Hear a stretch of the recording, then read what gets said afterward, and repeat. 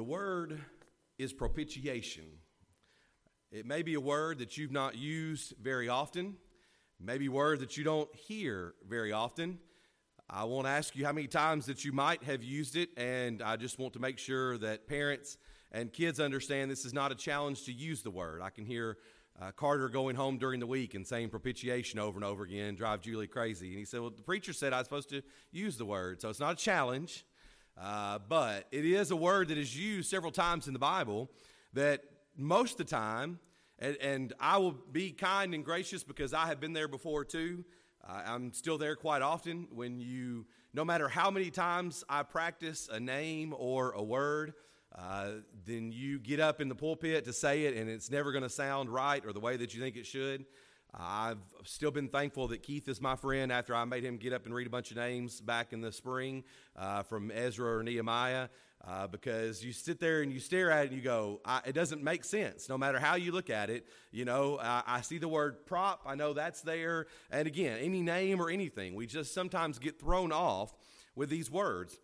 The word propitiation is connected with our word from last week, which is justification.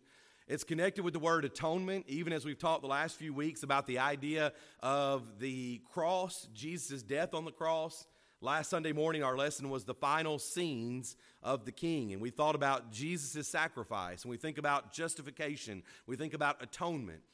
The word that we don't usually think about then is propitiation, because though it's in a couple of key places and we read it, in fact, we're going to turn to a couple of those in just a few moments, and we know several verses, but then we get to this section and we say, wait a minute, I want to skip over that. I don't understand exactly what that is. I've struggled with this a little bit, even this week, trying to figure out the best way to explain, even for myself to fully comprehend. I think we've maybe boiled it down to a couple of things that will help us at least have just a simple understanding when we come across this word of what the Bible is trying to tell us. Let me first share with you an illustration that's just sort of sets the stage. It's a story that's told of a faithful Christian who dreamed, and it's sort of a dream sequence, but dreamed of Satan unrolling a large scroll. And in this dream, on the scroll was a list of every sin that Christian, that man had committed. There was a sparkle in the devil's eye thinking that he had just escorted another person, another man, into the den of doubt. Instead, the man replied, there is one thing you have not written on this scroll. And what would that be? Asked the devil. Then the man quoted the words of 1 John chapter 1 and verse 7, that the blood of Jesus cleanses us from all sin. And again, in this kind of dream sequence, when he finished, every word on the scroll vanished, and it was as spotless as his soul. We mentioned last week, as we talked about the word justification, we struggle with these things sometimes, and one reason why is because of the instantaneous nature that they can occur.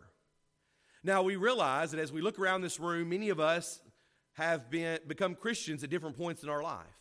I've shared with you before, it's not good, bad, or indifferent. I was raised attending services of the church. I was baptized at a very young age after being in a class and an older teacher encouraging us to think about those things. Kind of at the age where you wonder sometimes, well, I don't have any big sin, that I need forgiveness of. And sometimes people are baptized at a young age. Others of you sometimes say, well, I made it to 20 or 40 or 50 before I started attending services. I wanted to become a Christian, became faithful to the Lord. When you're at that age, the difference is that sometimes there is a big sin maybe, or there is a sinful lifestyle that you lived. And the idea that something as simple as stepping into the water and being baptized and then rising to walk in newness of life is really hard to imagine because of what the past holds. Someone says, I've lived a life of alcoholism. I've lived a life of doing whatever I wanted. And you mean to tell me that I can be baptized, plunged into the water, and rise again, and all that's done away with, it's gone? We struggle with trying to understand that because even though it's forgiven by God, we struggle with putting it out of our mind. And I've said before, I don't know that that's all a bad thing. Yes, we do need to let go of the past, but there is a sense in which we can be encouraged to remember those so that we won't go that path any longer.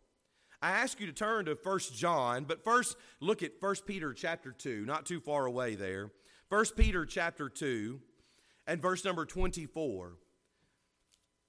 The website that we use, I believe it's connected to the congregation's website, and then I also have had access to these slides. Sometimes has some preset slides that I'll find to go along with the lesson, and they're usually good, but they're not always perfectly in line with maybe the direction I'm wanting to take it.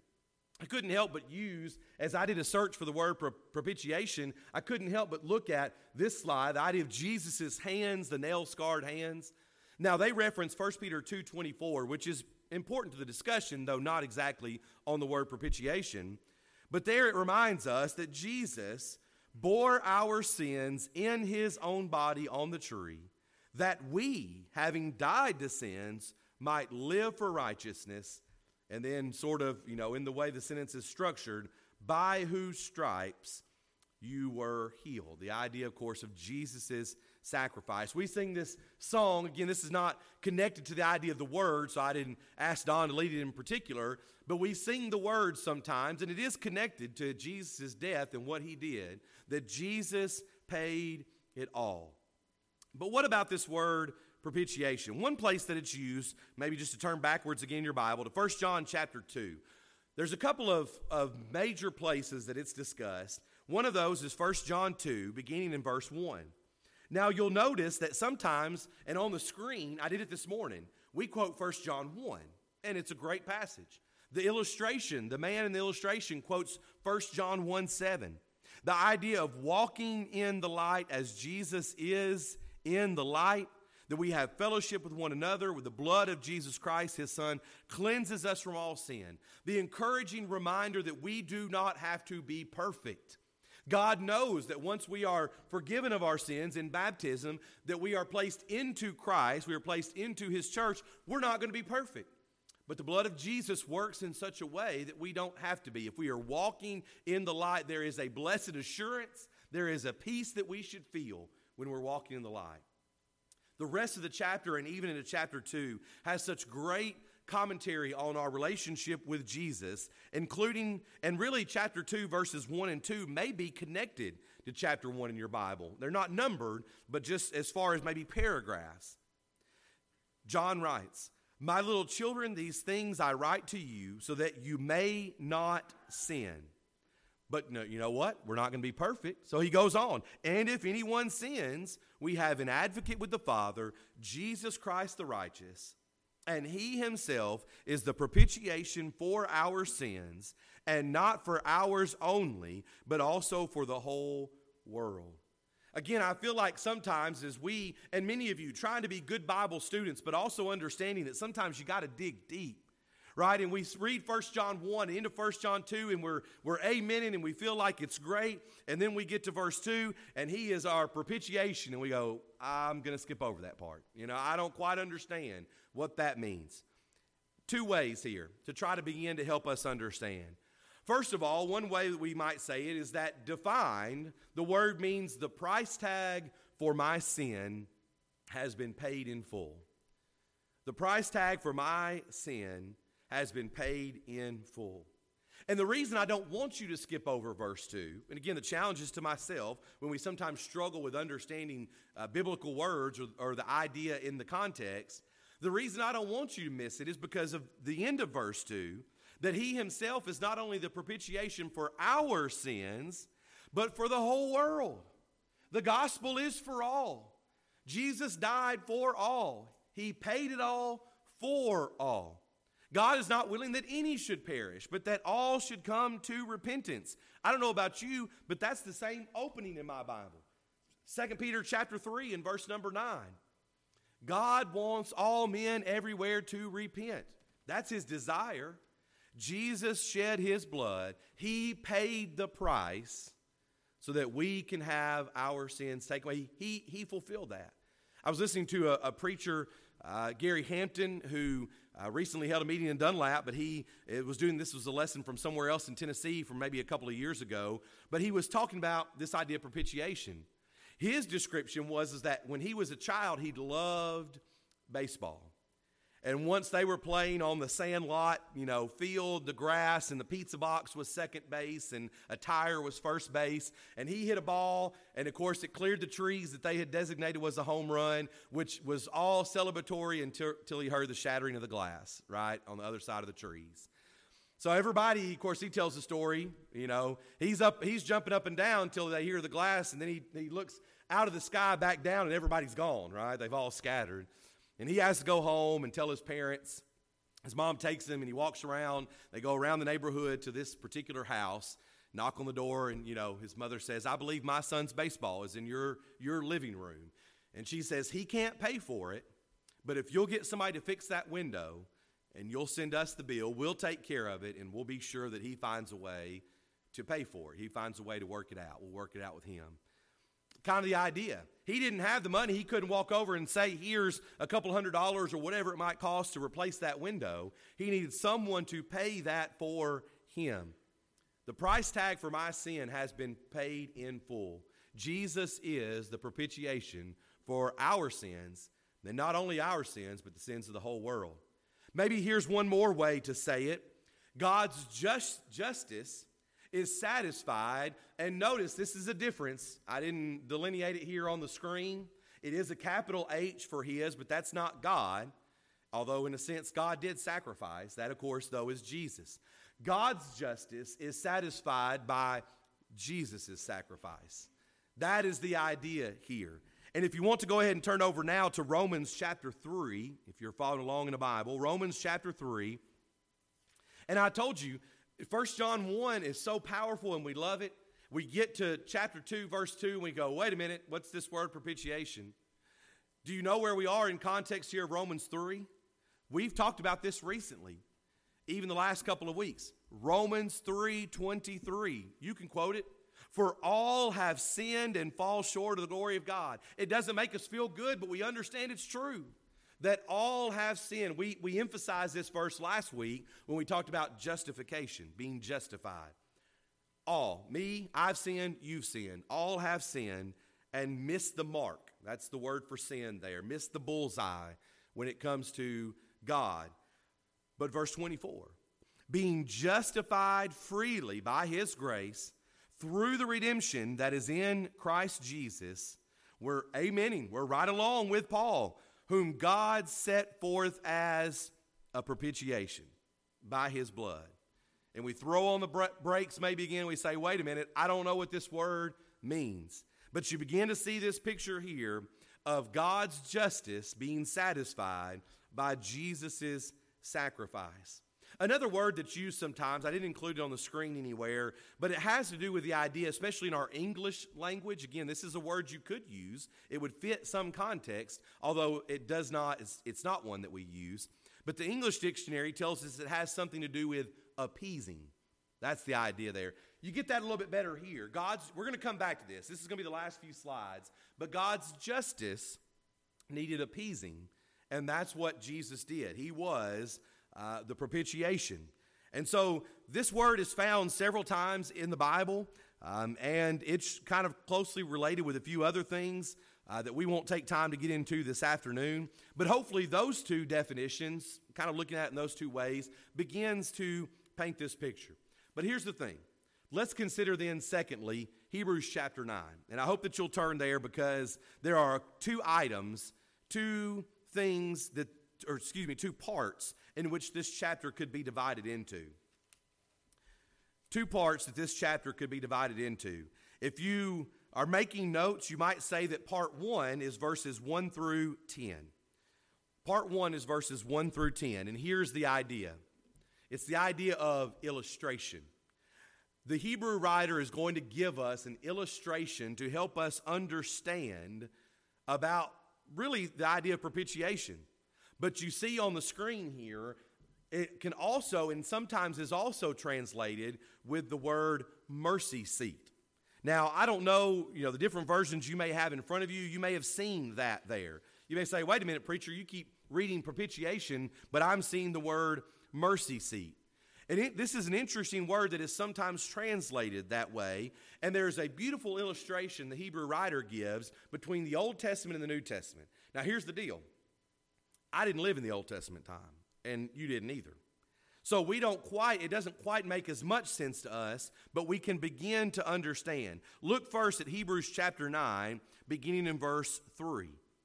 And after the second veil, the tabernacle, which is called the Holy of Holies, having a golden altar of incense, and the ark of the covenant overlaid round about with gold, wherein was a golden pot holding the manna, and Aaron's rod that budded, and the tables of the covenant, and above it cherubim of glory overshadowing the propitiation, the mercy seat, of which things we cannot now speak severally. So when we look here at chapter 9, this picture is one rendering of what the tabernacle would have looked like. Now, our kids here have really, to joke a little bit, PTSD when it comes to some of this. Carter's nodding his head at me, because we had to study this as part of the Bible Bowl several years ago, and they had to remember how long the curtains were and how much the gold and different things were for the Bible Bowl purposes. And so we studied the book of Exodus, and if you know your Exodus, chapters 1 through 20 are great, right? There's 10 plagues, there's the crossing of the water, there is the giving of the 10 commandments. We got it. You get to the back half of Exodus, and it's describing everything that goes around this courtyard of the tabernacle, and you say, that's a lot of detail that doesn't amount to hill of beans for me, right? But they had to learn about the curtains. They had to learn about the setting of everything. To us, it doesn't mean as much, but to them, they would know exactly what the Hebrew writer is talking about. Remember, Hebrews is about better, and what the reason for writing, the problem is those Jewish Christians are saying, that's better. I want to go back to that. I understand that. I know that. I want to go back to that. The Hebrew writer is saying it's worse. What we have is better. Jesus is the better high priest. Jesus is the better sacrifice. Those things could not do enough. In fact, it's in chapters 9 and chapter 10 where you see the phrase, it's chapter 10, verse 4, it is not possible that the blood of bulls and goats could take away sin. The Hebrew writer is saying it wasn't good enough. And they're saying, but we understand it. We want to go back to it. He's saying, don't leave. Don't leave Jesus. He's better. But they get this concept, the idea of the tabernacle. Now, let's zoom in a little more here. The Ark of the Covenant was placed in that back section, and you can kind of see it looks like a fire or a light if you can make it out in that back half behind the second veil, chapter 9, verse 3. The Ark of the Covenant was placed in that inner compartment called the Holy of Holies. And within the ark were three things, right? And it's mentioned here in Hebrews. The golden pot of manna, Aaron's almond rod that budded, and the tables of stone that were inscribed with the 10 commandments. And on top of all of that was the lid called the mercy seat. Now here's a different picture. This is from the Apologetics Press website. But in a manner of speaking, the mercy seat concealed from the Lord's view the ever-condemning judgment of the law. This is the reason they're having to do the sacrifice. This is the reason the high priest is spilling the blood. It's what God prescribed for them to do. And in one idea of thinking of it, the mercy seat at the top, concealed from God's view, and in one sense, the ever-condemning judgment of the law. Each year on the Day of Atonement, the high priest entered the Holy of Holies and sprinkled blood on that mercy seat. And the point of that imagery is this. It is only through the offering of blood that the condemnation of the law could be abated and the violations be covered. It's only through the blood. We still talk about that today. It's not the same thing. We don't have the mercy seat. We're not sacrificing the animal, but it's by the blood. In fact, chapter 9 and verse 22 is the place that we see the phrase, without the shedding of blood, there is no remission, right? So it's different in the Old Testament because the blood of bulls and goats couldn't do it, but we see the concept, the imagery that's used here. Only through the offering, the sprinkling of the blood, could that condemnation of the law be abated and the violation of the law be covered. So here's the deal. The illustration is in the New Testament, Jesus Christ is designated as our mercy seat, as our propitiation. And of course, that's what Romans talks about. We just read from Romans 3, that it is in Christ Jesus whom God set forth as a propitiation. Jesus is the covering for sin as previewed by these prophetic Old Testament images. Some of you are not with us on Wednesday night. I know the ladies have had their class, but we talked about from John 3, Nicodemus, and we didn't get all the way to that verse, but right before John 3:16 there, Jesus is talking about the Son of Man being lifted up just as the serpent was lifted up in the wilderness from Numbers 21. What is that? It's Old Testament imagery of New Testament things to come. It's beautiful. It's really beautiful when you can take it all in. And listen, I, as much as anybody, sometimes need help with that, need somebody to kind of explain it, a good article or something that's written to help me see it, a good picture. But that's what these writers are doing. Jesus is saying, you all remember the serpent's being lifted up, the brass serpent. You may not remember it because you were there, but you've always heard the story. The Son of Man is going to be lifted up. Here the Hebrew writer is saying, you remember, if I can go backwards here, that Holy of Holies. You remember that mercy seat. Or you remember your ancestors talking about it. And here we have something better. And that is Jesus Christ the righteous, who is the propitiation. He is the mercy seat. And Paul is going to mention that several times. And so here's a good way to kind of understand that. This ties together Hebrews 9, the Old Testament and the New Testament concepts regarding the covering of sin. And so that's the illustration here. What the Old Testament priests, what the high priest did with the blood on the Day of Atonement is what Jesus did and Jesus' blood does for us. What a beautiful illustration. It may not be as deep as the word propitiation, but we can get into Hebrews and go, I'm a little lost. I don't quite understand all this, but here's a good explanation of that illustration. The second part, I told you there were two. The second part of Hebrews 9 is reformation. This begins in verse number 11 and goes through the end of the chapter. The word that's translated reformation, and notice that's at the end of verse number 10 of Hebrews 9, verse 10. Imposed until the time of reformation. The word that's translated reformation here references the mending of something that is broken. And the blood of Jesus is that by which we are repaired. In this context,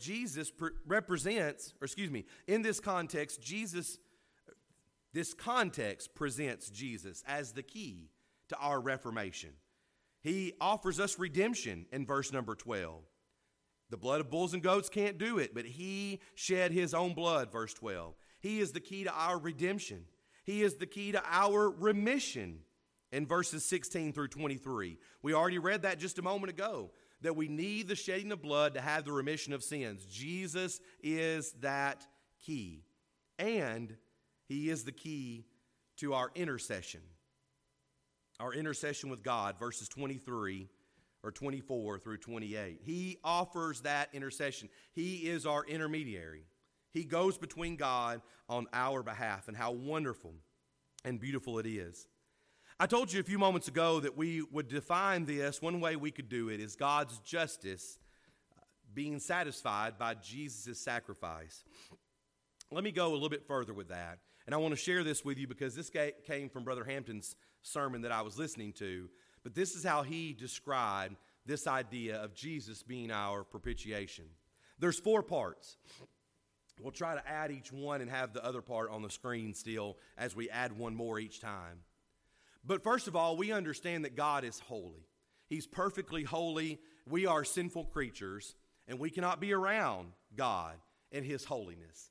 So in one sense, God being a holy creature, God being holy, was offended by my sinfulness.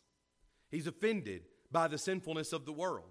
Because once sin entered the world, and we are sinful people, even as we are striving not to be, but we still have that trouble. God's holiness was offended by my sinfulness. But number 2, in connection with that then, God's justice demands a payment for what I have done. His justice demanded a payment for what I had done. If God is truly holy, he cannot be around sin. He wants to have this relationship with us that is open, that he wants to have that. Then his justice demands payment. So if you've been following along so far, you begin to see the trail here. God is holy. His holiness was offended, but his justice, because of that, demands a payment. Number 3, his mercy, and I didn't put it on the screen, but we might here include the word but. God's holiness was offended. His justice demands a payment, but in his mercy, he looked down in pity upon me. You see, the first 2 parts sound very difficult. They make God seem like some being ruler in the far distance that, doesn't have any feelings and just totally demands perfectness out of his creation. But now we begin to see the picture of God's word. Yes, he is holy. Yes, then he demands justice. But in his mercy, he looks down in pity upon us. And here's the thing. He made a plan. He made a plan. And with that plan, God's love sent his only begotten Son to shed his blood. This is the idea of propitiation. He is holy. Therefore, he can't be around sin. And because of our sinfulness, his justice demands a payment. So in his mercy and in his love, he shows pity upon us. He sends his only begotten Son to pay the price so that the price could be paid in full. There's nothing that we could do to show up and say that we have earned it, that we have enough money, but that God sent his only begotten Son to shed his blood for your sins and for mine. That blood, the good news, is available to anyone. It's available to anyone as a propitiation for their sins. The price has been paid in full. I don't know if you've ever experienced that before. It's kind of become a bit of a, viral thing, even in our world today. Sometimes for somebody maybe to pull up to the drive-thru and they say, oh, well, the person in front of you, paid for your meal. Maybe you had some other event in your life where you showed up expecting to owe something and somebody says it was taken care of. Maybe you've been at a restaurant and somebody you knew was there and saw you across the way and decided to do a good deed, and you ask for the ticket and they say, it's been paid in full. Jesus is the propitiation for our sins. Not only our sins, but the sins of the whole world. We also sing another song, What Can Wash Away My Sins? And that is, of course, the answer that we know, nothing but the blood of Jesus. How wonderful it is that he was willing to do that God, in his pity and in his mercy, looked down on us and loved us enough to send his only begotten Son. The question this afternoon, then, is, have you been obedient to his plan of salvation? Have you been added to the church by the Lord because you have submitted yourself to him and to his plan through the means of baptism? We know that's not the only part of the plan of salvation. There are other things a person must do.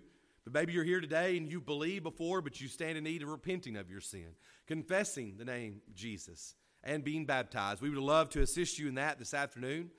Maybe you're here and you've done that, but as 1 John 1 and 2 talk about, you have wandered away. You stepped outside of the light by being unfaithful to God.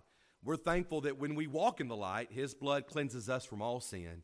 And maybe you stand in need of coming back into the light, repenting of your sin, confessing it before God so that he can forgive you and you can begin to live faithfully again. We're thankful that Jesus Christ is our propitiation, and we can understand that and be thankful that the price has been paid in full.